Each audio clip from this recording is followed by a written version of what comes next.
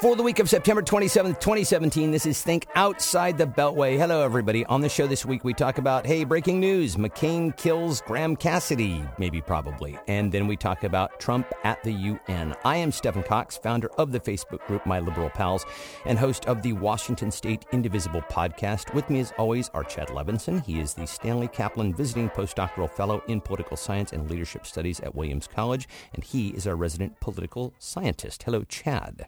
Hello, everybody. And also David Gershwin, Democratic strategist and former chief of staff to L.A. Mayor Eric Garcetti. He is our resident political strategist. Hello to you, David. Hello and good day. And also, may I say, Lashana Tova. What year is it, by the way? 5778. Now, 1 year later. Yeah, Israel doesn't look a year above 5729. How about That's that? Right. Yeah. That's right. And then actually on kind of a somber note, I would like to send all of our love and thoughts and all that stuff to the people of Mexico City and the people of Puerto Rico. It's just horrible what's been going on in that region of the world. So everybody down there, we're certainly thinking about you. So look, I usually start the show on a couple of pop cultural items or like some bullshit that Trump said. So I just want to get this one out of the way. Have either of you been to Nambia this time of year? I hear it's very lovely. I was actually just there last night. I get there. I have a magic portal in the back of my wardrobe. It was lovely. Oh, perfect. I couldn't find it because they didn't have a sign out front, so you had to enter through the alley. So I didn't know how to get there. Well, my fictional friends say that there's a lot of fictional money to be made there. So, hot tip for you both. That, of course, was a line from Trump's, it was part of Trump's UN appearance from earlier this week, which we will get to in the second part of the show. And, of course, I do not want to bury the lead. We will absolutely get to John McCain's announcement that he won't vote for Graham Cassidy. But before I jump in, I just want to ask, are either of you guys watching the Ken Burns Vietnam series? Documentary series? I've only taped it. I'm going to get to it, I promise, and it's supposed to be very thorough. And the fact that it had its beginning episode talked about not just French Indochina, but the entire history of the country going back 100 years I can't wait. He's starting really going way back, and it's extraordinarily thorough. This, by the way, for people who may not be familiar, it's an 8-part series on PBS all about the Vietnam War by Ken Burns. I am learning a ton. For example, Ho Chi Minh, which, first of all, I learned was not his real birth name, but in the armistice after World War I, when all of the European countries were being forced to give up their colonies, the ones that European countries that had been defeated, Ho Chi Minh apparently goes to Versailles to try to hand deliver a letter to Woodrow Wilson asking him to make the French leave Vietnam. And of course, the letter didn't get delivered. And then, next thing you know, it's Apocalypse Now and the horror. But this is actually the first Ken Burns documentary that I've ever watched. Am I un-American for this being the first time that I've ever watched a Ken Burns documentary? Does that make me an outlier? But you are with it enough to understand what the phrase "Dear Clara" means. Oh, right? Sure. No, I can hear Dear Clara letter. I can hear the banjo and the harmonica. You can see the pen across the still photograph. Yeah, that actually is so ubiquitous now that iMovie has that as a function. It is called the Ken Burns effect. So how about I'm that? glad, as long as they give him credit. No, they did actually. I think I believe it's my understanding that he met with Steve Jobs to kind of negotiate it. So yeah, it is. It's become so ubiquitous that it's a cliche, and it is used extensively, as is the narration of Peter Coyote, who and let it be. I'm sorry. Let it be noted. As we're talking about Ken Burns, that it's co-directed by Lynn Novick. Yes. Okay, I just wanted to put that out there. Absolutely. No, he's and I think he's been working on this project for like 10 years. Yeah. And I love Peter Coyote, and I bring him up because for those of you who don't know, I do voiceover. As a voiceover artist, yeah. And he's wonderful, but he always does the same thing. His cadence always does this. He goes da da da da da da da da da da da. Like every single soundbite. And apparently, and I read there was a New Yorker piece on it, apparently Ken Burns directs him to do that. He doesn't like any upward inflection. So literally everything has to end on a very declarative note at the end. So that's how I'm going to read the rest of the show. So I just want to give you guys a heads up. I'm going to do the rest of the show in character as Peter Coyote. That works for me. All right. So look, we had prepared an entire show about how god-awful the Graham Cassidy repeal bill was. And then, as I mentioned in the intro, John McCain just announced that, quote, he cannot in good conscience vote for the Graham Cassidy proposal. And that, I believe, means the thing is dead. But, You guys, just repeal and replace things like the fucking T2 Terminator. Well, there are still quite a few things to unpack. So let's just go ahead and proceed. I'd like to start by talking about McCain and all of this because he had a choice, right? He's best friends with Lindsey Graham, but he also talked repeatedly about returning to regular order in the Senate. That was his reason for giving the big dramatic thumbs down. And of course, we all know about his health condition. How do we think that this all went down? My gut says that McCain didn't even want to support this shitburger from the start, but that he gave Graham the time to make his case as a friend to see if he could get the votes. And then when he didn't, he just decided to pull the plug. Those are my thoughts. David, what do you think? I think that's true. I think McCain probably certainly sealed the deal in that respect, and it's entirely possible that it would have failed on its own merits, even with McCain's support. But what I don't like about McCain's statement today was that I understand that he's process driven and that's something he holds near and dear.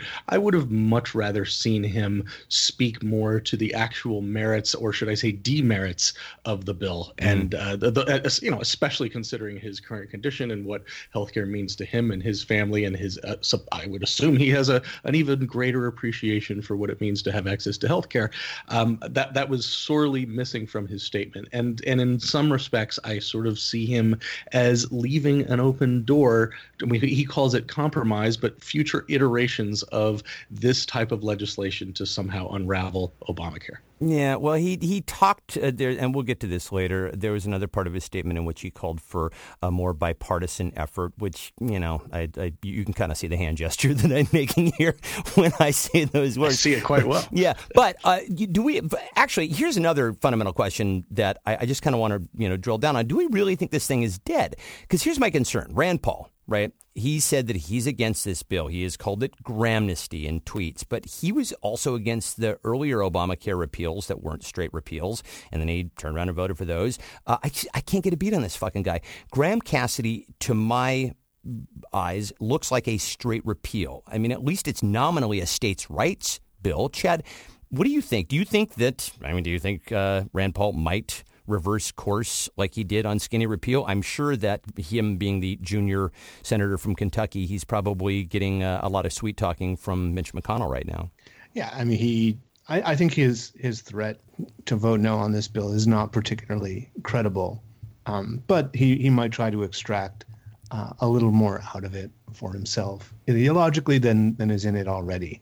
I think the person they might have some leverage over, and they've been trying to exert it, is Lisa Murkowski. Yeah, let's talk about her, because Alaska was looking at a 38% cut out to 2026 in Medicaid. But now it's looking like they've been, at least for the last few days, they've been trying to buy her off by exempting Alaska from. And actually, former senior Obama advisor Dan Pfeiffer tweeted out something to the effect of, hey, why not cut that same deal for the other 49 states and call it good? So what are our predictions on what Murkowski does? She doesn't owe the Republicans anything. She won re-election as an independent, as a write-in candidate. What do you think? Yeah, I don't think they have electoral sort of leverage over her. I don't think she has a lot of reason to trust that whatever exemption they give her will remain in place in the long term. And I think she has long-term interests in mind. She wants to keep that job probably for the rest of her life, if not go and move into the governor's office eventually. Mm-hmm. But also, I mean, I think the hypocrisy here, and I'm not usually one to be, to wave the hypocrisy flag, but I'd like to do it this time. Because in 2009, when the Democrats were trying to keep their caucus together to vote for a 60-vote Obamacare passage in the Senate, the last remaining holdout in their caucus was Ben Nelson of Nebraska, and they basically did the same thing. They made him the same offer, which was essentially to exempt Nebraska from a lot of the costs of Obamacare and the requirements of Obamacare. Yeah. They called it the Cornhusker kickback, and it eventually got dropped. They got Nelson's support anyway, which they ended up not needing because Ted Kennedy died, and it went to reconciliation. But of all people, I'm going to let you guess who said this on NPR. This basically says, if you say I will vote for the bill if you exempt my state, that's crossing the line. Can you guess who said that? David? I'm going to guess the senator from Alaska. No, the senator from South Carolina, Lindsey Graham. Oh, who ding, ding, ding, ding. All right. Right. So yeah, here he is basically giving, I don't know, you can't really call it a Cornhusker kickback. I don't think a lot of corn grows in Alaska. But it's essentially the same thing, right? Yeah. It's saying you hate this bill, it's going to be bad for your state. So it won't apply to you, which is what they try to do with. It's the Coho salmon kickback. Oh, very nice. Very there nice. you go. Yeah, The Coho all right. kickback. Actually, ironically, I live in the Coho salmon capital of Washington State. We have a salmon spawning stream that runs through our property, and in October there are salmon days in Issaquah. So how about that? How about the king crab kickback? Because you don't have There that. it is. No, we have no king crabs. Can I loop back just a little bit? I want to drop my 2 cents in on this whole McCain-Graham friendship thing. Sure, why not? Because I'm working under the assumption that John McCain is dying, Right. and that's probably true. Now think about that. You have a friend going back decades. You've worked together for decades. You know this person's value. You know this person values some regular order in the Senate, and you go to this person and say, "Hey, could you do me a favor and drop and like forget about your values?" Like, you don't do that. You don't go and ask your dying friend for a favor. Well, I come at it from the other direction where, and get out your handkerchiefs right now, because, you know, when you are in the waning days of your life, perhaps for whatever reason, you value friendships and relationships more than anything else, including the lovely art of politics. So maybe it certainly wasn't, in the end, it wasn't driven by that. But that's why I originally thought that McCain was going to, and I was sorely mistaken, and I guess happily mistaken, but that's why I originally thought that McCain was going to support I Graham thought Cassidy. the same thing. If only for the fact that Graham Cassidy sounds like the name of a bad CSNY cover band. But Nice. Very nice. To give Graham maybe a little bit of the benefit of the doubt, maybe he didn't pull the friendship card, because I think also at the end of your life, and I don't know this, thankfully, yet I will someday, you might also be in a position to reevaluate who your real friends are. Mm-hmm. Right. Yeah. And Graham might actually have an ounce of humanity left in him and didn't pull that card and basically say it's your friendship or this bill. Lindsey Graham, you just got burned. we absolutely, and I should say this whole thing is just predicated on something that I said. We don't really know what happened, but I will just say this to sort of close out the speculation on this. I'm thinking that the political pressure is ultimately off of Murkowski and Paul to do anything now, since McCain was the one who symbolically killed the bill, and that's my 2 cents. So I'm hoping that it goes away. But David, actually, I want to shift over and talk about the particulars of the bill with you, because we planned to, and I prepped it, and like I said, that's not why. It's important for people to know what could have happened. No, it's important that I did all the fucking work, and people should, absolutely, and that too. Yeah, exactly. Important you don't lose your beauty sleep for nothing. Exactly. So Graham Cassidy would have turned over federal ACA and Medicaid money to states in block grants, which Graham said is supposed to provide, quote, access for all. David, what could possibly go wrong there? Yeah, well, first of all, saying it's access for all, it's such a shallow slogan. It's lost all of its meaning. So in terms of access for all, do I have the access to buy a house in the Hamptons? I do, if I scraped up a few $1 million in cash, and that house in the Hamptons is all mine. But, you and I and Chad, you only need a couple $100,000 for the down payment. That's correct. Liquid. But I can't afford it or ultimately get it. So I have access to it, but you know what? I won't have a house in the Hamptons, and under Graham Cassidy, millions of Americans wouldn't have health insurance. And it's disturbing to think that had it gone through, you would have seen a defunding to the tune of 15.3% of Medicaid defunding for people with disabilities. You would have seen a 31.4% drop in funding for healthcare for children under Medicaid. And there's this real left-wing rag called Forbes, which cited a Rand Corporation study which said that the population of uninsured veterans would have gone from 5.8% to 9.1%. So there were so many horrible elements of this bill. I don't know how, other than the fact that there's some ideological elements that they're able to weasel into it, I don't see how a Republican could support this particular bill if only to say, I think their only real motivation was, well, we've got to take Obamacare down at all costs. It's something that we ran on. It's something that we promised.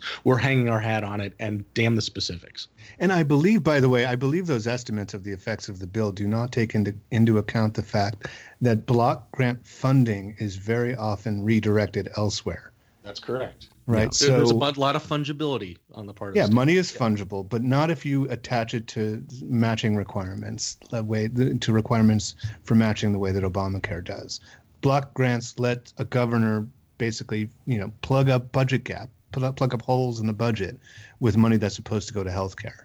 Mm-hmm. And so it could be much worse than what these estimates have given. And let's not forget that it also ripped away a lot of things that Bill Cassidy said that it would not, like pre-existing conditions. There in the fine print was the ability for under states to basically price people out. Insurance companies could price people out with pre-existing conditions. So sorry, Dr. Cassidy, it did not pass the Jimmy Kimmel test. To me, the whole thing seemed like a values-based bill wrapped up in an economic package. It would have been, something like a $230 billion giveaway to billionaires. Ultimately, would have been the savings that Paul Ryan would have been all too happy to pass along to his billionaire interests. Also, and this is very interesting, Carl Hulse just wrote a piece in the Times asserting that one of the key reasons that McConnell and the GOP were pushing so hard on this was that money has been slowing down from big donors who are upset that the GOP Congress hasn't produced any results. David, any thoughts there? Well, I certainly think that's the case. I mean, going back to the fact that, yes, if this is something that you hung your hat on, this is what helped you ride into office. This was sort of one of the tent poles of your campaign, to not be able to hold true to those promises and show yourself, again, as the majority party with control of both houses of the legislature and ostensibly the White House, and not be able to get legislation passed. It's not a good sign. No. Well, now, okay, so Lindsey Graham also claimed that this bill made single payer more likely to happen within state control, which he said with a straight face. And Chad, with this thing probably going down, what does this do for the prospects of single payer now? Does it help? Does it hurt? What do you think? I think it. I actually think that single payer has a momentum of its own going right now. And what I believe is that had Graham Cassidy passed, it would have made single payer more likely rather than less likely. I think Graham's got it backwards. And the reason is that we choose between options that are on the table, right? And if the option is to keep things at the status quo, and the status quo is further to the right, you're going to get a lot more people who are open to ideas on the left if things are too far left. Right? Well, David, in the pre-show, you were quoting some numbers about support growing for single payer. Do you have those handy? I don't have them handy, but a majority of Americans now support single payer. Right. I don't know if there's a full understanding of what that entails, and there's always the inevitable question of how we're going to pay for it. But nonetheless, I think I don't see single payer coming up anytime in the next 2 years or the next 4 years, to be quite honest, the way the current configuration of things are. So I think we need to basically, as Democrats, be in a defensive mode. But once we assume control of Congress and hopefully the presidency, we should put it on the table, and we should all, keep the momentum going for that type of discussion. Since it seems ultimately, and maybe don't even call it single payer, make it universal coverage. I actually think single payer has a branding problem of its own. If you talk about, you say every American is going to be covered, because certainly not every American is covered under Obamacare. Make sure that every single American not only has access to health insurance, but that is insured. Make that your end game. That's something everyone can wrap their heads around. Something everyone can appreciate. I think that's something that you could make that. I know we litmus test the hell out of ourselves last week, but that's a litmus test that I'd be happy to take. What do you think about Medicare for All? That's another term that's been floated around a lot. Medicare is very popular. Sure. Yeah. Bring it on. However you want to get to universal coverage, again, the devil's in the details, but however you want to get there works for me, and find a way to make it work and pencil out. All right. So I said I was going to come back to this, and I'm going to now. McCain said, quote, "I believe that we could do better working together, Republicans and Democrats, and have not really tried." That was part of his statement in rejecting Graham Cassidy. David, do you think that McCain gets his perhaps dying wish? Do you think there's going to be more bipartisanship in negotiating this? Yeah, if you believe there's going to be more bipartisan work on healthcare, you also believe that Lucy's going to let Charlie Brown kick the football. It's not going to happen. I'm sorry.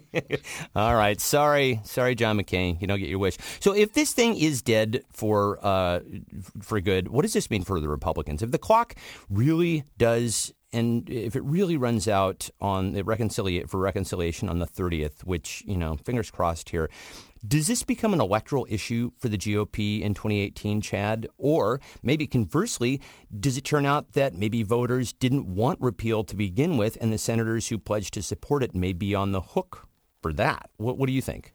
Well, let's not forget that it's a midterm election, and there's not going to be one single campaign. Sure, there are many, right? Of course. There's going to be a lot of heterogeneity in the campaign issues. There will be some places where the constituency will not reflect the national majority, and they will want some version of repeal. But I think you're going to see a lot of dropping off. This was a really popular issue for Republicans when there was no chance of it passing. Right. So this is the idea of strategic. We call this strategic voting, that it's fine to vote for something when it makes you look ideologically pure and you don't have to deal with the policy consequences. And strategic voting is not as common among the general public as it is among office holders, but it does exist. Yeah. So, and this is reflected in the fact that you had all these people who said they were against Obamacare, but they were in favor of all of the policies of Obamacare so long as you didn't call it that. Exactly. And that gets back to David's branding point, right? In a way, yes. Yeah. So Republican, but it's not just branding. It's not just getting the message right. It's just acknowledging the fact that a messenger of your same tribe will be, you're going to trust that messenger of your own tribe more than the other, and we do have a tribalism problem within our political, our party system. So. And it's still amazing. It's still amazing to me that although the Republican Party is often perceived as the representing the interests of corporate America in the form of the insurance companies lined up almost to a letter against Graham Cassidy, which is just astounding to me. And insurance companies, absolutely, that's bizarre. Less certainty across the board, and less funding. I mean, rates were going to rise by 20%. You'd think they'd be happy with that. Because they had to make up the funding they were getting elsewhere. So the fact that they were opposed to it was in their own self-interest as well. They were at the table when Obamacare was being crafted. And to be quite honest, Obamacare would never have worked without the cooperation of the insurance companies to begin with. So under the current healthcare configuration, I've had my own battles with insurance companies, believe me. But they are a force to be reckoned with. I'll say again that they might have some people who understand a little bit about formal theory and rational choice, and they might see that single payer will remove them from the process, and that repealing Obamacare would have made a single payer much more likely. All those actuaries would have figured that out. I agree. Absolutely. Well, so speaking of self-interest, let's talk about Trump in this. And David, I'll give you the final word on this. How do we think Trump responds? Does he go after party leadership for once again failing on repeal, and does that further destabilize the party? Short answer, yes. I mean, as long as he has someone to blame, he can blame leadership. He can blame individual senators, for not unraveling Obamacare in some way. And unfortunately, because of them, the legacy of Obamacare lives on. And I'm going to run somebody against you in 2018. And it just gives him more fodder for tweets. Whether that translates into actual political power on his end is another story. All right. Well, so to get us out of the segment, I'm going to go ahead and do my Peter Coyote. We're going to take a quick break, and we'll be right back after this. Do you need a website? If you are an author, a musician, a small business person, or basically a person in life, I'm just going to answer this question for you. Yes, you need a website. Go over to thebestexamplesite.com, where I have prepared a video showing you how to set up your very own website in 6 minutes for $12. Go check it out, because you definitely do need a website. Also, how many times can I say the word website? All right, I'm Stephen Cox. They are Chad Levinson and David Gershwin, and we are back. All right, so let's talk next about Trump's speech to the UN. I want to talk about the substance of the speech, such as it was, and then we will talk a little foreign policy. So, as we know, our 45th President of the United States stood in front of the UN General Assembly, UNGA, and threatened to, quote, totally destroy North Korea, and then called its leader Rocket Man, which, fucking similar to the total eclipse. I couldn't get that Bonnie Tyler song out of my head then, and now I'm stuck with the Elton John song in my head. But I guess it could be worse. He could have called him, like, I don't know, Susudio. There. Now that's stuck in your head. So that's our president up there, right? The leader of the free world, sounding like every insane dictator ever, like when Hugo Chavez got up and called Bush Satan and then said he was waiting for the sulfur smell to dissipate from Bush's speech. So that's our guy now. Hooray. And John Kelly just looking down with his face in his hand. That expression is how most of America has felt since November 8th, 2016. Anyway, I personally was less alarmed by the Rocket Man comment, and I was alarmed by that, to be sure, than I was by the whole America First doctrine. The speech was written by the last white nationalist still standing in the White House, Stephen Miller, and it sounded like it. The word sovereignty appeared 21 times in the speech. Chad, you're our IR guy. What are the implications of Trump just getting up there and saying to the world that he's going to put America first, quote, just like you, as the leaders of your countries, will always and should always put your countries first? That line got applause, by the way, although it was kind of smattering, and it was led, I'm sure, by Russia and China. But what is the potential fallout from that kind of isolationist talk? Isn't that stance kind of how world wars get started? I don't think so. Okay. I'd like to drop in a comment about how just stylistically it was like a bad sophomore paper. Yeah. With excessive alliteration. Well, Stephen Miller. Like, yeah, exactly. It was real Bush League stuff. But I see what you did there. Very nice. Yeah, that might have even been unintentional, but nicely done. I guess it's Trump League now. Yeah, exactly. It sounded like it was something written at the hand of a dotardly old man. Very nice. Yeah, we'll get to that in a sec. So yes, all countries' leaders put their country first. The implication that he's suddenly doing this, that it is that international agreements are by nature, a compromise, right? Or putting one's own country second, that the current world order somehow puts the U.S.'s needs behind anyone else's in the world. That's the dangerous part of it. On the other hand, there are a lot of people who think that maintaining the really velvet glove diplomacy within these international institutions does limit the probability of war. I disagree with that. And especially if you look back at the world wars, I mean, U.S. was, the isolationist country. There's not really in World War I and World War II. We were, because we're over here and the fighting was over there. We are surrounded by shark-infested waters. We have the luxury of isolationism. Kind of made our country thrive. It's been one of the factors, yeah. That's right. I mean, that we were able to basically eradicate a population that was here, take over, establish a technologically advanced government. Yes, it's been great for us. But it did not, isolation did not cause World War. U.S. isolation did not cause World War II. It did, But what about World War I? Didn't it contributed to World War I, didn't it? No, not really. First of all, the U.S. did not have a standing army at that time. The U.S. didn't get involved in World War I until very late because it didn't really have much to contribute. Yeah. By the time we got onto the continent, it was pretty much just, we had a bunch of fresh troops who didn't know what they were doing. Many of whom did not have rifles when they were introduced to the front. It was unbelievable. Their equipment was poor. Their uniforms were poor. They just walked through basically a graveyard at the time. We were, U.S. isolationism, and let's forget about U.S. isolation. Isolationism is not what caused the Japanese to occupy a country, China, 10 times its size. Right. Isolationism is not what led Germany to expand its Lebensraum, its room to live, throughout most of Western Europe. And it certainly did not cause, tens of millions of Ukrainians, Russians, not to mention civilians murdered by the Nazis, to die in the snows of Eastern Europe. Well, then, so bringing it back to 2017, does this amount to something of a Trump doctrine? It's always sort of been the Trump doctrine. Doctrine is a word that has a specific meaning. I'm not sure that it's going to translate into a new set of rules and procedures by which the U.S. military achieves its goals. I mean, he did just recently sort of loosen the restrictions of using drones in certain places. Let's look at what he said about North Korea. First of all, he said, we're going to totally destroy them. And that's a classic Trumpism.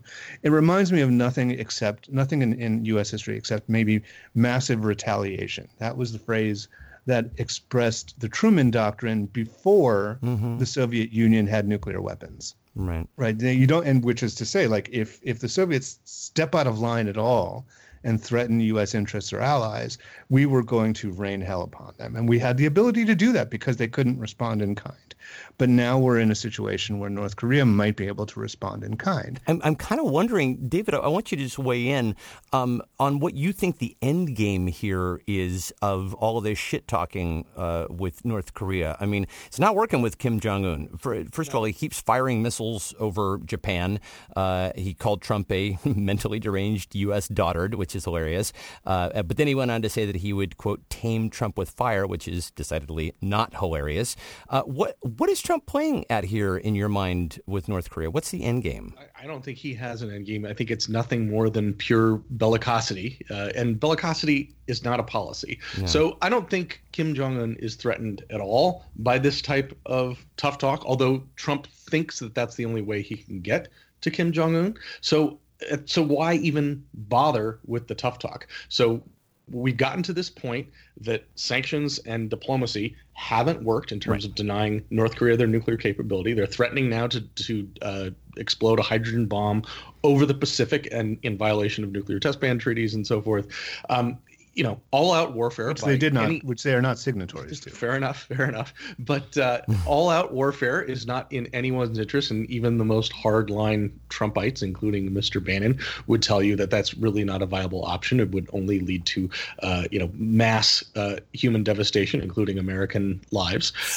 Since you mentioned old Mr. Bannon there, was he right in his interview that he inadvertently gave to American Prospect, where he said, quote, until somebody solves the part of the equation that shows me that 10 million people in Seoul don't die in the first 30 minutes from conventional weapons, I don't know what you're talking about. There's no military solution here. They got us. Are we just going to have to get used to a nuclear North Korea? In so many words, yes. I mean, we have to accept that this is where we are. I mean, we've been accepting for years that although it's not as much of a direct threat to the United States, that India and Pakistan have nuclear capability, and that, years ago, and when arms control experts would, debate where the biggest likelihood of a nuclear threat was, it was an ostensible war using tactical nuclear weapons between India and Pakistan. That was considered the hottest potential danger zone on the planet. So now I think we've accepted that. Just so people understand what tactical nuclear weapons are, is they're very small nuclear weapons that aren't much larger than large conventional weapons. But the idea of crossing the nuclear threshold. But the idea, right? I know, but this is a big. I got you. I just want to make sure people don't get too scared. I got you. However, but by this, so we've accepted that, and I think we also need to accept the fact that North Korea has nuclear weapons. So how are we going to find? I mean, a workaround seems like such an overly simplistic term, but how do we live with that? How do we move forward? I certainly don't have the answers, but we can't we can't put the toothpaste back in the tube. Here's what you don't do: is you don't threaten to annihilate them. Right. Because I'll sign on with that. That strategy. Because all I mean, just about everyone except maybe this one idiot that I know at George Washington believes that. I mean, I'm this is not my area, but I'm quoting people that I respect a lot: Kori Schake, Mira Rapp-Hooper, Vipin Narang. They've all been making rounds, and I recommend if you come across any of their names on Twitter or in the Times or Washington Post, read what they have to say. They've been very smart about this. Duly noted. That the one time that using nuclear weapons is a rational response is under threat of annihilation.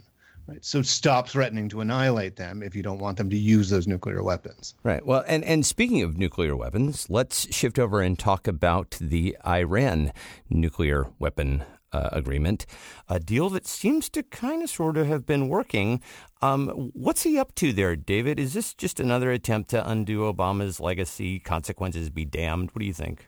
Yeah, well, I mean, first of all, it's ridiculous that he's playing coy on his decision and saying, like, I'll let you know, I'll let you know. Classic Trump playbook, letting him change his mind based on the last advisor that he himself listened to. Yeah. But to answer your and question, making sure the next episode gets good ratings. There you go. Yeah, stay tuned, everybody. And make, but yes, I see it's completely driven by him wanting to undo an Obama administration win than anything else, and exhibiting, as I said before, with North Korea, bellicosity. Who's gonna challenge him beating up on Iran, right? I mean, it's an easy bully for him to go after. So now, as a result, we have the Iranian foreign minister talking about re-enriching uranium stockpiles. He wasn't talking about that during the Obama administration, by my recollection. And so, is there room to legitimately reassess and rework the agreement? There absolutely is, and there's some elements of it that are still somewhat murky in nature, where you have sitting U.S. senators who don't know some of the elements of that agreement. So hopefully, Trump's tough talk does indeed make way for some legitimate reassessment of the agreement, and to make it work. I mean, if you're gonna re-enter it, what do we have to offer them? And I'm really unclear about what we could possibly offer Iran at this point. Yeah, right. Well, Trump's a deal maker. He's a deal maker guy. Yeah, come on. But so, I mean, the idea that we're going to re-enter negotiations, if I were Iran, I would not see any reason whatsoever to re-enter negotiations right now. Right. Think about what it would take for Iran to be in a poor position here. It's sort of counter negotiators. The rest of us, the rest of the world, would have to be of a unified mind. And there's no reason for Iran to believe that Donald Trump can lead an international coalition in any kind of negotiation. One of the benefits to Iran of the Iran deal, the JCPOA, the Joint Comprehensive Plan of Action, was that a lot of the benefits to them were front-loaded, that we were going to release monies that we had essentially owed them since the Iranian Revolution in 1979. They've got that money. This was all the supposed cash that was delivered to Iran, which of course it wasn't delivered in piles of cash. But they've gotten a lot of the benefits already, so why would they walk away? Right. Right. There's been some people, some of the European countries have said, yeah, we're willing to sit down. I don't really, they might be willing, but I don't, if I were Iran, I would say, yeah, you go try and sit across the negotiating table on the same side as Trump. Yeah. Doesn't this complicate things too with North Korea? I mean, after all, isn't this the same sort of deal that we're looking for with Kim Jong-un? I mean, wouldn't we like to see him back away from his nuclear program? Listen, states almost always start from a position of doubt when it comes to the credibility of the commitments other states make, especially their adversaries, and even their allies, because who knows who's going to be in charge of that country in 2 years or 10 years. I mean, I just reminded my students about what the Weimar Republic looked like. It was the most permissive liberal societies in the history of Europe, and 10 years later they were deep into fascism. So you don't really know what the other state's going to do, but that credibility is valuable to you. So you do things to make yourself more credible, not less credible, which is what this does. All right, David, I'm going to give you the final word today. Does this embolden, you had mentioned this in pre-show, does this embolden Benjamin Netanyahu, our closest ally in the region, for better or for worse? It seems like the last time there was a threat of a nuclear power in the region, Israel did a strike on Iraq. Without the agreement in place, are we at risk of that again? Well, I certainly hope not. And that was back in 1981, and that's when Menachem Begin was Israel's prime minister. But this is Netanyahu's fourth round as prime minister of Israel. And in this latest round, he has certainly absorbed, either intentionally or unintentionally, some of the personality traits of Donald Trump. I think in some ways he's felt more emboldened and excused by Trump's I can't get enough of the word bellicosity this week. I apologize. But he's been emboldened by that, and not in a very good way. So I certainly don't think it is a likely scenario, but with Israel, and especially with someone as hawkish as Netanyahu, to act in Israel's self-interest is not out of the question. Geographically, though, an Iranian strike is far more difficult than a strike on Iraqi facilities. So it's not in it is in the realm of possibility, but I certainly think it's unlikely. Well, like everything else, it is a fluid situation, and we will be keeping an eye on it. All right, gentlemen, that's going to do it for this week's show. Thank you, everybody, for listening. If you would like to be up on all of our goings-on here at the show, head over to thinkoutsidethebeltway.com and hit subscribe. And if you listen to Apple Podcasts or SoundCloud, do give us a rating. We really, really like that. We especially like positive ratings. What can we say? Think Outside the Beltway is a production of Get Creative, Inc. I'm Stephen Cox. They are Chad Levinson and David Gershwin, and this podcast kills fascists. Isn't it pretty to think so? After all, tomorrow is another day. Very nice, Peter Coyote. We'll see everybody next time. Thank you. Bye.